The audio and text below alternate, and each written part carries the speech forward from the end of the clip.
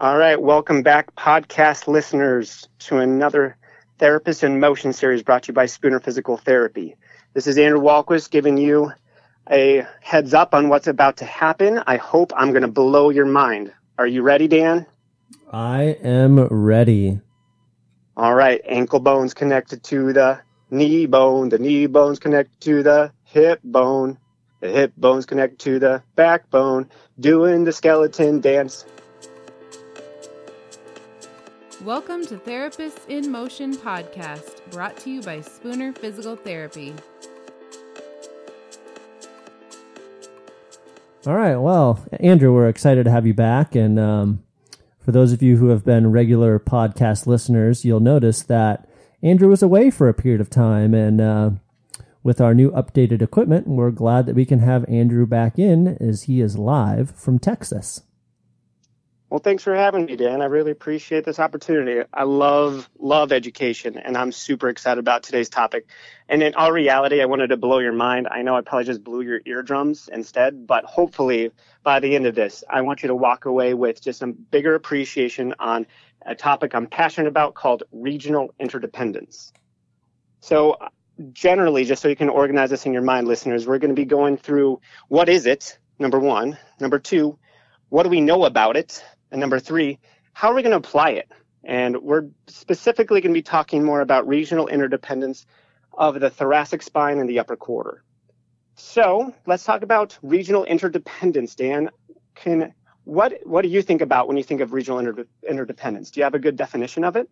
Well, I'll give my best shot at what my best definition is. So regional interdependence is the interplay or interaction between one body segment and the other. A major prime mover versus a not so major prime mover, or the 6 degrees of freedom versus minimal degrees of freedom if we talk about a kinetic chain. Nice. I really like some of the words that you threw in there, the interconnectedness, kinetic chain. A lot of that can be synonyms about what's going on, but the very underlying principle is exactly what you mentioned, Dan, that the premise of this is that there's seemingly unrelated impairments in a remote anatomical region of the body that can contribute and be associated with a patient's primary report of symptoms. That was completely ripped off of an article in 2013 by Swecki, by the way. And so whenever you think about regional interdependence, if it helps you just to think of kinetic chain and that doing something on one part of the body can directly or indirectly have an effect on another part of the body, you're swimming in the right territory. And about how new do you think this is, Dan? How long has this line of thinking been going? Well, it depends who you're aligning yourself with in the world of physical therapy. I would say there's been some pioneers and some of the people that we've already podcasted with, i.e. Greg Johnson and Gary Gray, who have probably been doing regional interdependence their whole career and may not have specifically called it regional interdependence, but my guess is the term's only been around for 10 or 15 years. Man, you're actually exactly spot on about the term. The term has been actually swimming around for maybe about 20 years, but really is in 2017 where there's a big old JOSPT article titled Regional Interdependence, a musculoskeletal examination model whose time has come. And that was, the authors were talking about, hey, this is a whole new thought process and one that's going to be really coming to the forefront. So really, a lot of the research has been around for starting about 10 years ago, in which people have been calling it regional interdependence. However, whenever you look historically back on how many people have been trying to connect various areas of the body through a more allopathic medical process, one of the earliest ones was 1959. There was an orthopedist called Slocum, where we get a lot of our knee special tests. There's a Slocum special test for the knee.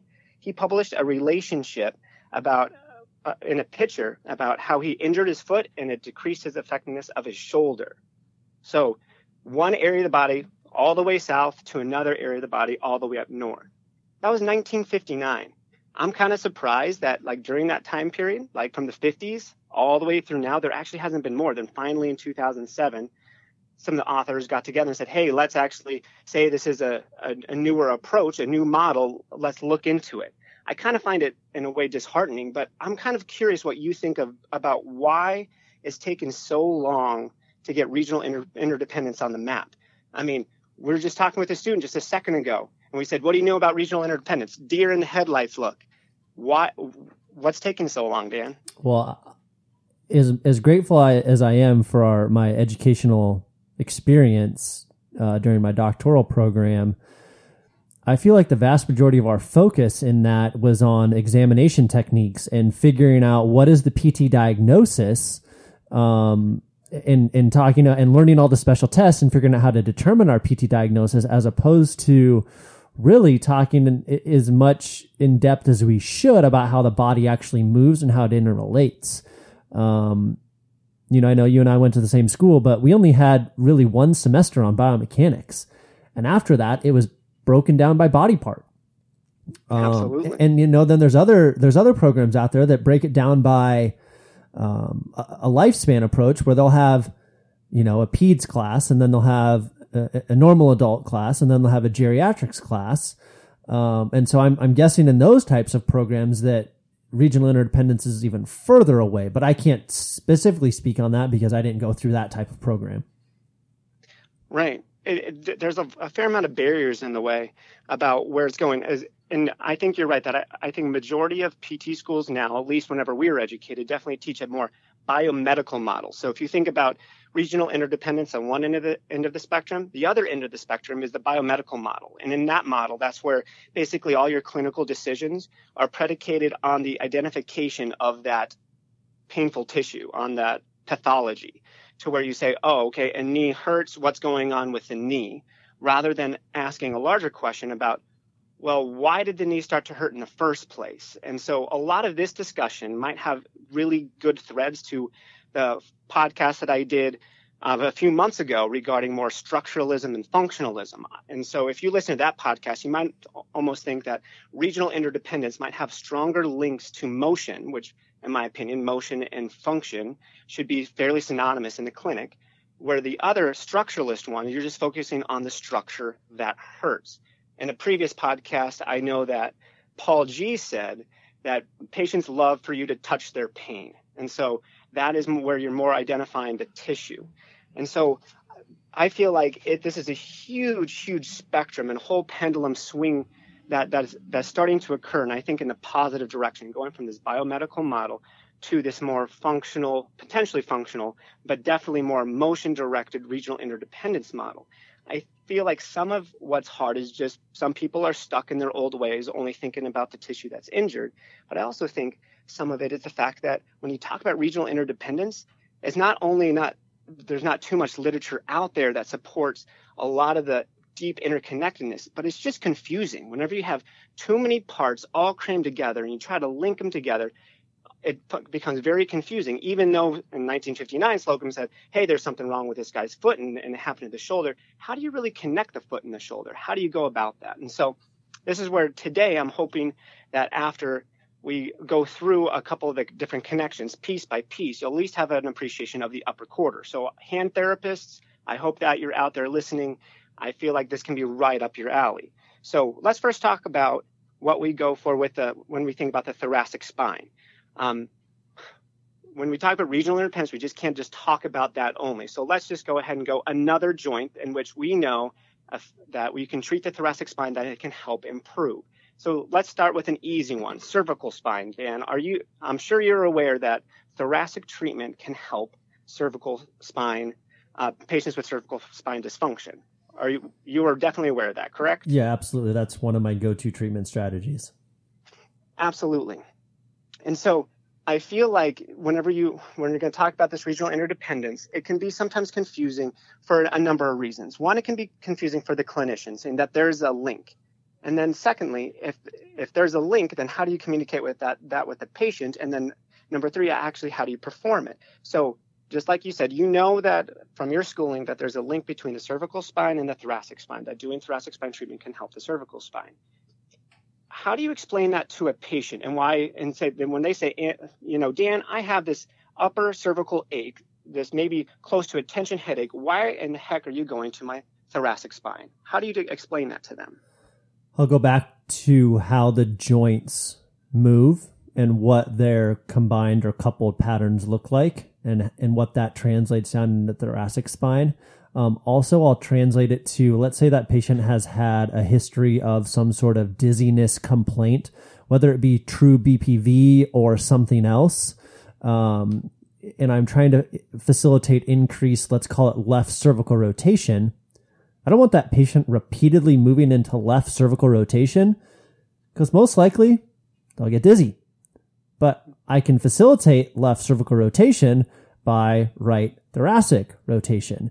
And it's a lot easier for somebody to see how they can move their thoracic spine to the right and facilitate left cervical rotation than it is for them to repeatedly turn into left cervical rotation. So most of the time it's via demonstration purposes, so they can truly see what I'm trying to achieve. Love so it. I love the fact that you explain it and then you show it. I feel like in our interaction with our patients, the more we can show them, the more they're going to understand. A lot of the biomechanics can be lost. However, I have picked up a couple little analogies. I'm a huge analogy guy that can help a lot of patients. So when it comes to the cervical spine in relationship with the thoracic spine, I love to give the analogy of a pepper grinder. I say, okay, imagine that I'm giving you a pepper grinder. There's two ways in which you can get pepper out of this pepper grinder. You can twist the top, of course, and while holding the bottom. That twisting the top can produce, obviously, pepper. That's, I think, how the majority of people actually grind pepper. They twist the top part. But I say, but you can also hold the top and twist the bottom. That still causes the pepper to grind. That actually still makes the mechanics work within the pepper grinder. And that's essentially how I explain to patients. This is what we're going to be doing with your cervical spine. Instead of twisting the top part of the pepper grinder, we're going to be twisting the bottom part of the pepper grinder. I feel like that explanation for someone that has a lot of that has a high fear avoidance, that can actually help. That starts to put their mind at ease. They say, oh, I've used a pepper grinder. Oh, I can understand how that works. Okay, I can see how my head and my thoracic spine kind of look like a pepper grinder way, and how you can get motion, the same motion, by moving one segment, the top part one way and the bottom part the other way. And so that's how I like to use a verbal explanation. But in terms of demonstration, yeah, definitely showing them that. Instead of moving your chin to your right shoulder, move your shoulder to your right chin when it's fixed in front of you. That way you can show them how you can still get right rotation, whether you move from the top part or the bottom part. Yeah, and I think that's a huge component right there for our listeners to truly identify. I mean, I see Jeff, my student, nodding his head yes, that understanding that you can move something from, if we use some Gary Gray language, from a top-down standpoint or a bottom-up standpoint. I think no matter what you're talking about with the patient, whether it's cervical spine, lumbar spine, hip, knee, ankle, having that ability to take that pepper grinder analogy, you can apply that to any part of the body. You can apply that to the elbow. You can apply that to the hand, and really understand and start to differentiate yourself as somebody who understands movement. And when you understand movement, you can help patients.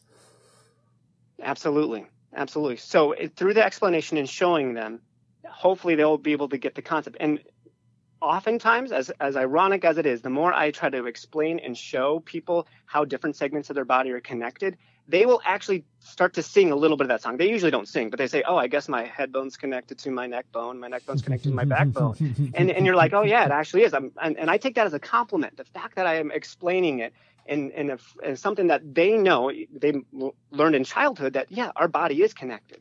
And we can kind of hack our body in a way that we can move from the bottom up rather than the top down whenever one of those motion, if the top down is painful. You get the same motion, and that's really the power behind regional interdependence. And so, all right, so do you feel like you're pretty comfortable with how the thoracic spine and cervical spine are linked and how you can explain that to a patient? Yes. Awesome. All right, so step 2. Let's talk about how the thoracic spine is connected to the shoulder and how people have shoulder pain. All right, so first, this one's a little bit less known. I don't think I was educated this in PT school. Were you at all, Dan? Probably not so much, other than that literature that came out probably about the time that we were in PT school, wherein a grade 5 HVLA to the thoracic spine improved shoulder range of motion. All right, yes. Okay, so I was only, a year or two ahead of you, and you got something that I don't think I ever was educated. Everything that I've been reading about it has been after PT school. So yeah, maybe that was during residency. Okay, well, yeah, and quite possibly. So it's something that is not as well known. And so how do we connect this in a way that makes sense first to clinicians? Well, sometimes whenever I talk to some clinicians, they say, where's the evidence for that? There's been actually quite a number of studies that actually link doing thrust manipulations of the thoracic spine that reduce shoulder pain. One in 1996 that showed that 40% of patients that have shoulder pain have associated impairments of the thoracic spine and the adjacent ribs. And typically, those are hypomobile segments of the thoracic spine and ribs. So doing that thrust manipulation in those people that have that tension can actually help their shoulder pain. Also, there's been a number of studies, 5 other studies between 1996 and 2004 that link impairments of the thoracic spine and ribs, and that show that if they have tension there, that increases that person's risk of shoulder pain. So there has been quite a bit of evidence that has linked these two together, and really trying to figure out how we apply it. Well, that's step 2, because once you say, okay, I can kind of maybe see through research how this is connected, how can I actually connect it in my mind so I can explain it to a patient? So Dan, with your shoulder patients, do you treat the thoracic spine and or ribs much? Absolutely, every single patient. I think this is something that you and Paul and I have tried to drive home in our treat tanks in our company, and all too often when we see a patient with shoulder pathology and they come in and they have, some sort of active range of motion impairment, what's the position that we put them in 99% of the time? We put them in supine with their legs in 90-90. Well, what does that do to their thoracic spine? It significantly limits the ability of it to move. Absolutely. And I know that's something you've spoken passionately about within our company is, guys, you're creating a lot more work for you and for the patient by limiting their thoracic spine when you're trying to do some sort of manual intervention. Absolutely. And essentially when you're doing that supine or even prone positioning, you're pinning them down to the floor. You're pinning their trunk to the floor. They can't move it. Sure, you can move good old ball and socket pretty well, but is the scapula, are the ribs, is the T-spine actually moving effectively? And so I think one of the best things that I can do, so this one as a verbal explanation to patients can help, but I think the showing is more important. How I personally explain it to patients, I just say, oh, you have a stiff, well, in this case of hypomobility, you have a really stiff thoracic spine and ribs. And most of the time, whenever I'm doing my movement analysis with them, they will agree with me. They will say, oh, yeah, I could not side bend. I could not rotate very well through my thoracic spine. They already know that. And I say, because of this, your shoulder is not very well positioned. And so when it moves, it causes pain. Typically, I get a couple nods. Okay, that kind of makes sense. And this is where I say, okay, let me show you. And typically what I do, if their right shoulder is affected, I say, okay, do me a favor with your left shoulder. Have the worst shoulder blade posture possible. And podcast listeners, try to do this. If you're driving, just wait till you get home and try it. Take that left shoulder blade, really round it forward, really have it protract, really have it anteriorly tilt. Keep it there. Now try to flex your shoulder with that scapula in that position. How high are you able to go? Keeping it fully protracted. My student's trying right now. He's not going very far. It completely limits it. So that's what I have my patients do. I say, okay, keep that shoulder blade in that position and try to raise it up. And they say, oh, that's actually uncomfortable. Oh, I can't even reach very high. And I say, okay, that's my exaggeration of how your shoulder blade is a little bit. It's a little bit forward. It's a little bit in, and so when you try to lift up your arm, that can really cause a pinching pattern. So, I mean, for the clinicians, that's, of course, some subacromial impingement that you might be getting at. I mean, regardless, that's a motion that hurts them that we want to help rehabilitate. We want to train them out of that. And so by that, then I see patients really nod their head and say, okay, so not only did you explain this to me, now you showed it to me. Okay, now I'm all on board, because all I had to do for my left shoulder blade when it was forward, when I was trying to raise my arm, all I had to do was pull that left shoulder back, and all of a sudden I gained 30 degrees of elevation. And it feels great compared to the bad position I was in. And that's usually when I hear patients say, oh, so you're just talking about my posture. Sure. If you want to call it that, absolutely. Let's just talk about how we get your body in the position to where your shoulder wants to work. So this is where it's easy to link by doing just that showing motion, how that thoracic spine and ribs are connected to your scapula and how that is then attached to your humerus. Once again, a patient might say, oh, well, I kind of knew that my shoulder bone was connected to my backbone. So yeah, okay, good. Right. Good. And I think that, if I channel my inner Paul G right now, this is where he would talk about that patient that walks in that's post-op rotator cuff repair or fracture or somewhat, and they're immobilized. And he'll spend the vast majority of his time, whether it's in his exercise prescription or his manual treatment, working on all the components that impact the ability of the glenohumeral joint to go into elevation or abduction. And guess where he spends 90% of his time? The thoracic spine and ribs. Yep, absolutely. And I do the exact same thing. I mean, face it, after rotator cuff repair, who really wants to move their shoulder? Like, really? No one. I mean, they look at you and they say, you're absolutely crazy. And that's where you can look at them and you can say, okay, I have a deal for you. You're not even going to have to take your sling off for half of today's treatment. And we're going to get a lot of motion in. They'll say, okay, who did I go to? And what's going on? After just a little bit of explanation, and really after showing them what you're going to gift them with increasing the mobility of their thoracic spine and ribs, they're going to be coming right back to you. If they had a next door neighbor that got physical therapy treatment after the same surgical process, and he would go home and talk to his neighbor and say, hey, how's your therapy session? I guarantee you the guy that got his arm yanked on when he was put in a supine position trying to hold in-range stretches for 30 seconds, he'll say, yeah, I'm kind of sore, but I think I'm going to get better.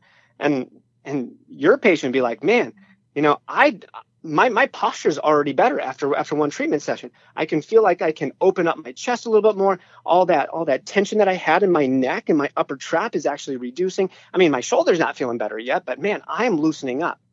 I guarantee you that next door neighbor would be like, what's the name of your physical therapist? I might want to check him out.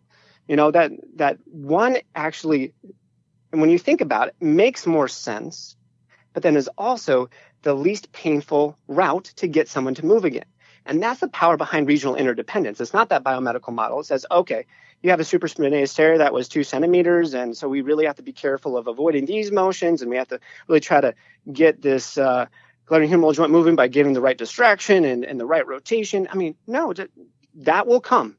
That time will come. Focus on what you can move, what the patient wants you to move. They might not know they want it to move yet, but once you start moving it, they will want more and more. And so another little soapbox that I had, something that whenever I was taught how to screen a shoulder effectively by going through flexion abduction, external rotation behind the head, internal rotation behind the back, how much does that actually move your T-spine and ribs, Dan? Ooh. Just those 4 pure movements? Yep. Probably only a few degrees. Only a few degrees. For the first couple years of my career, that's exactly how I screened every single shoulder patient. I did not even take a look at how much their spine moved. And so I feel something that my PT school did okay. They said, okay, whenever you treat a shoulder patient, make sure you look at the joint above. What was the joint above you were taught, Dan? Cervical spine. Cervical spine. Oh, how does that happen? I mean, come on, let's connect the bony anatomy here. You got scapula, you got ribs, you got thoracic spine, then you got cervical spine. So in a way, our PT school is kind of talking some regional interdependence and say, yeah, cervical spine stuff can link to shoulder stuff, but they completely missed like 3 joints right there. The scapulo rib, the rib to the thoracic spine, and then the thoracic spine on the cervical spine. They completely skipped over that whole entire segment. And one that is completely underutilized and something that now finally, I believe, research is showing, hey, this is a good idea. Let's move. So I almost want to go back to my school and be like, okay, really? You taught me the cervical spine pretty well. That's 7 vertebrae. You taught me about the lumbar spine really well. We spent a lot of time on that in clinical prediction rules, and that was 5 vertebrae. 7 plus 5 is 12. How much did I learn about the thoracic spine from you? Not much. Probably not much. And so, so you're telling me that I got through all of PT school education, I got through my boards and only learning about half of the spine? 12 of the 24 bones? You got to be kidding me. Thoracic spine is completely, utterly important for every single upper quarter motion. This is what this podcast is about. And even lower quarter motion, which I'm going to dabble in a little bit towards the end. All right. So far, Dan, and then Jeff, student Jeff, I'm including you in this podcast too. Do you feel like you can now connect, at least so far, how the thoracic spine is connected to the cervical spine, as well as the thoracic spine is connected to the scapula and glenohumeral joint. Can you see those links? Yes. And my student is nodding yes. All right. So now let's go even one more segment away. Let's talk about the thoracic spine and elbow. There's so many hand therapists. You might lose some people on this one, so you're going to have to talk a little slower. Okay. Well, simply put, the elbow bone's connected to the shoulder bone's connected to the rib bone's connected to the thoracic bone. That's how simple this is. So far, I've connected a couple joints. Yes, this is one more segment away, but let's go ahead and talk about the caseflow clinicians. Caseflow clinicians, if you want evidence that there has even been shown ever since 1976, that was the first one that I found, that a lower cervical spine manip, which I'm sure they might have got a little bit upper thoracic, I'll just kind of maybe plug that in there. I don't know if that's accurate or not, but a manip of the spine decreased a person's tennis elbow pain, so lateral epicondylitis. That was in 76. Then things got pretty dark for a while, didn't see too much until about 2008, and that where it showed that pain and dysfunction at the thoracic spine has a positive correlation with lateral elbow pain. Okay, so a little bit of those dark years. And then a more recent one just last year showed that there's a weakness in scapular muscles is seen in individuals with lateral epicondylitis. So there is research emerging that says there's something fishy going on with the scapula that might be related to lateral epicondylitis, or at the very least, lateral epicondylitis might be causing some issues at the thoracic spine. I feel like that link is there. I don't think people through research really know, but that there is a link one to the other. They can't say one causes the other or one or the other causes it, but regardless, there is a link there. So this comes back to the rotator cuff example that we gave. When someone comes in with a lot of pain, do you really want to move that segment? Is it good to move that segment? Well, with lateral epicondylitis, it's commonly known as an overuse injury anyways. Is that something that you want to say, okay, here's a muscle group, the common extensor tendons, let's go ahead and work their tail off and cause them to use more? I mean, I think some patients, if they're wise enough, they look at that kind of treatment and be like, okay, you just got done telling me this tennis elbow is an overuse injury, but you're having me use it by doing isolated wrist extension exercises with a TheraBand or a dumbbell. Are you sure you want me to do that? Or if this is overused, should I use something else? And that's where regional interdependence comes in. Yes, use something else. Yeah, and I think that's a great point. That's something that I caught during residency. Dr. Terry Grindstaff came to Creighton from the University of Virginia, and he worked with a lot of overhead athletes and then, interestingly enough, worked with their crew team.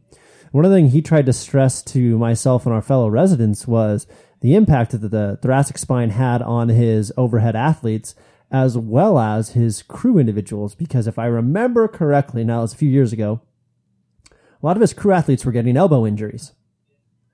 And if I think about what they do in crew, that probably makes sense. And if you've ever treated an individual that is in crew, they've got huge, monstrous legs and they've got huge, monstrous forearms.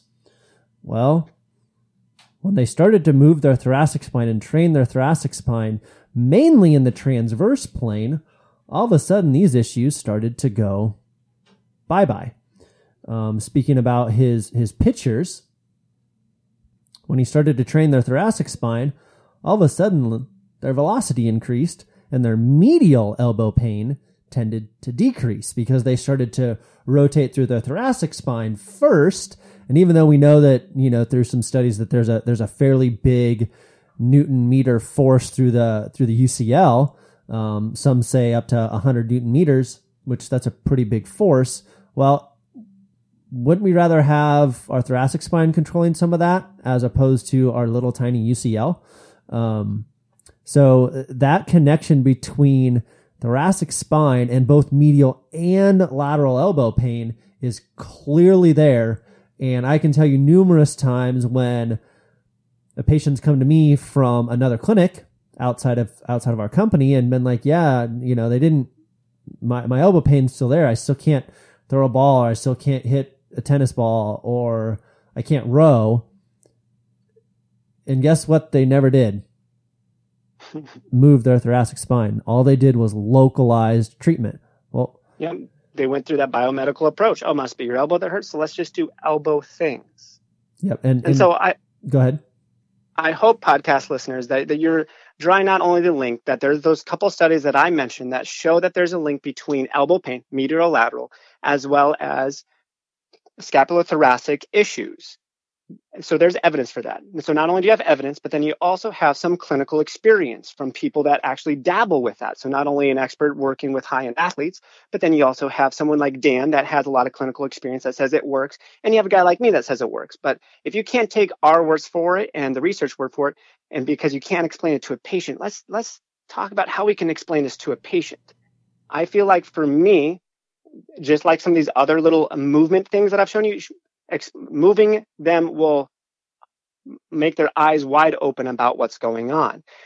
If I had just had to talk to them, because they have a lot of fear avoidance, I would say, okay, whenever you do a backhand, so we'll talk about this if I saw someone with lateral epicondylitis. When you're doing a backhand, so right-handed tennis player, you're performing your backhand swing, whenever you get at the very end range, you have to twist your whole body to the left.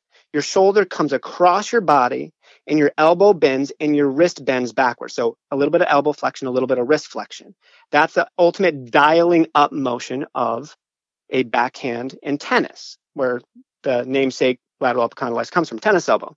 And I say, okay, so now that you saw me do that, so podcast listeners, if you're sitting down, stand up, take your right hand, stick it about shoulder height, rotate it all the way to the left as far as you can, so you're reaching at shoulder height all the way back behind you. So right hand, left rotational reach at shoulder height. Feel that. Okay, next, don't move your thoracic spine at all and try to reach your racket or your hand to the same position.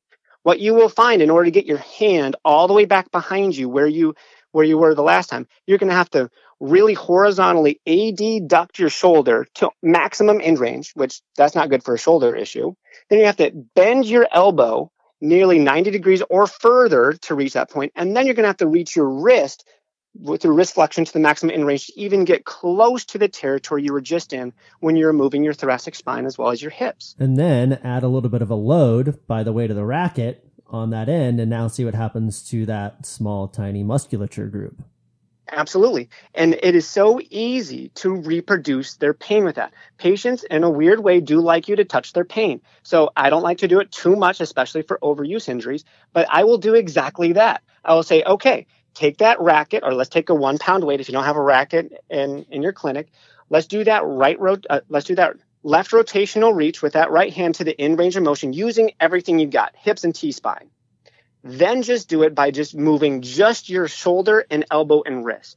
I guarantee you, all my patients that I've done this to, they hurt at their lateral epicondyle a whole lot more, one versus the other. You have just shown to them, yeah, okay, that indeed, your elbow bone's connected to your shoulder bone's connected to your ribs and your T-spine. And this is where I get that comment the most, where they say, oh, I guess it is. Everything is kind of connected. Well, good. I'm glad that you're realizing that. I'm glad I was able to show you that. Now, when you go home, you'll realize why I'm giving you a lot of stuff with your chest and not really that much with your elbow. Because that's where I feel like I've had some drop off with patients whenever I don't show them well enough what I'm trying to do. Sometimes I hop to regional interdependence kind of principles really quickly because they fit the mold really quickly, but I have not done a good job of educating them why. Some of them come back and, I'm sure they go home and be like, okay, things kind of made sense when I was in the clinic and why I was moving it, but for my exercise, he's not doing anything with my elbow. My spouse is even looking at me and says, why are you doing this kind of chest twisty stuff? Didn't you hurt your elbow? Like, are you sure that your physical therapist knows what part of the body you're working on? Taking literally 60 seconds, showing your patients how moving other segments of their body can help reduce their pain in the clinic is empowering. Then your patient will be your advocate and say to their spouse, well, check this out. If I do it like this, it really hurts. But when I do it like this, it doesn't hurt. And then the spouse might say, well, I've actually had a little bit of pain somewhere else. Maybe I can learn to cheat a little bit to offload that segment. And that's really what regional interdependence is about. It's about redistributing forces along different parts of the kinetic chain that should maybe be doing it or haven't been doing it in years, and yet you have to retrain on doing it, or just they might have the physical ability to do that. All they need is just a couple of proprioceptive clues, some neuroread, which that was a great podcast you guys did the last time about just showing how they can move their body through a new motion to where their symptoms are less prevalent. Yeah, I think those are some awesome points that you brought up that are very clinically applicable immediately for therapists. And then, you're going to get the question of, well, now what do I do that I figured out that they have decreased thoracic spine motion? And, then that's where you got to get creative and say, okay, how can I increase thoracic spine mobility in a fun, creative way that doesn't seem like it's repetitive, super repetitive in nature, but also then train it in that new range of motion. So that goes back to our discussion of mobility versus stability, structure versus function, neuromuscular re-ed. I hope our listeners see that there is some thought behind why we're doing what we're doing in our podcasts, and that it's not just a random collection of topics, that there is somewhat of a stepwise and logical progression of what we're doing. And, the other thing I really want to point out to our listeners is Andrew talked about understanding literature and being evidence informed. He's not saying that he's taking that literature and applying it to every single one of his patients. He understands that literature and is using that in a snippet to guide his education of the patient, not to necessarily treat the patient. So, he understands it. He read it. He's researched it, but it isn't the only thing that he's using to practice. And that's not the only way that he's going about treating a patient. So yeah. I really appreciate that, Andrew. Well, thank you. And thanks for saying that, because I do agree to one point. You have to have some confidence on knowing on trusting what your eyes see and when someone moves, and to trust that gut instinct. When something doesn't look right, likely some things aren't moving right. And oftentimes the things that aren't moving right really are not directly linked. It's not the structure that actually hurts. So that's someone's spine that doesn't move. Yeah, they might have a little bit of lateral elbow pain or shoulder pain or neck pain. Can we treat that? And so it's having the confidence of trusting your eyes. But I also believe, especially when it comes to regional interdependence, when the research isn't out there yet, and while having a super pure algorithmic way of treating someone is not there, nor do I think it'll ever be there. But I believe that clinicians have to have a certain amount of humility to realize that we really don't know how things are all interconnected. But to appreciate that, yes, indeed, our patients know even at the basic level, just like the song, I won't sing it again for you, but that they know things are interconnected. And even though we don't know how things are interconnected, we can't just sit there and focus with the biomedical model and focusing on just this injured site. We have to look bigger than that. Spend less time looking at the trees and have an appreciation of the forest. Yeah, no, I think that's awesome. Looks like we're running a little long on our normal time, but that's okay, because I feel like we had some really great discussion and some great clinical pearls for our listeners. So thanks, Andrew, for joining us, and hopefully our listeners can appreciate everything that we talked about today and start to apply that to their patients. As always, if you have any questions or additional feedback, please don't hesitate to reach out to us at therapistinmotion@spoonerpt.com. With our new exciting equipment, we have the ability to do phone-in conversations like we did here today with Andrew, and have a few more planned down the road. And so hopefully with some feedback from you all and that's good stuff, we can continue to have phone conversations and record this at a high level for our listeners. Andrew, again, thanks for joining us. I love this stuff, and I look forward to having more in the future with you. Hey, thank you, Dan. All right, signing off.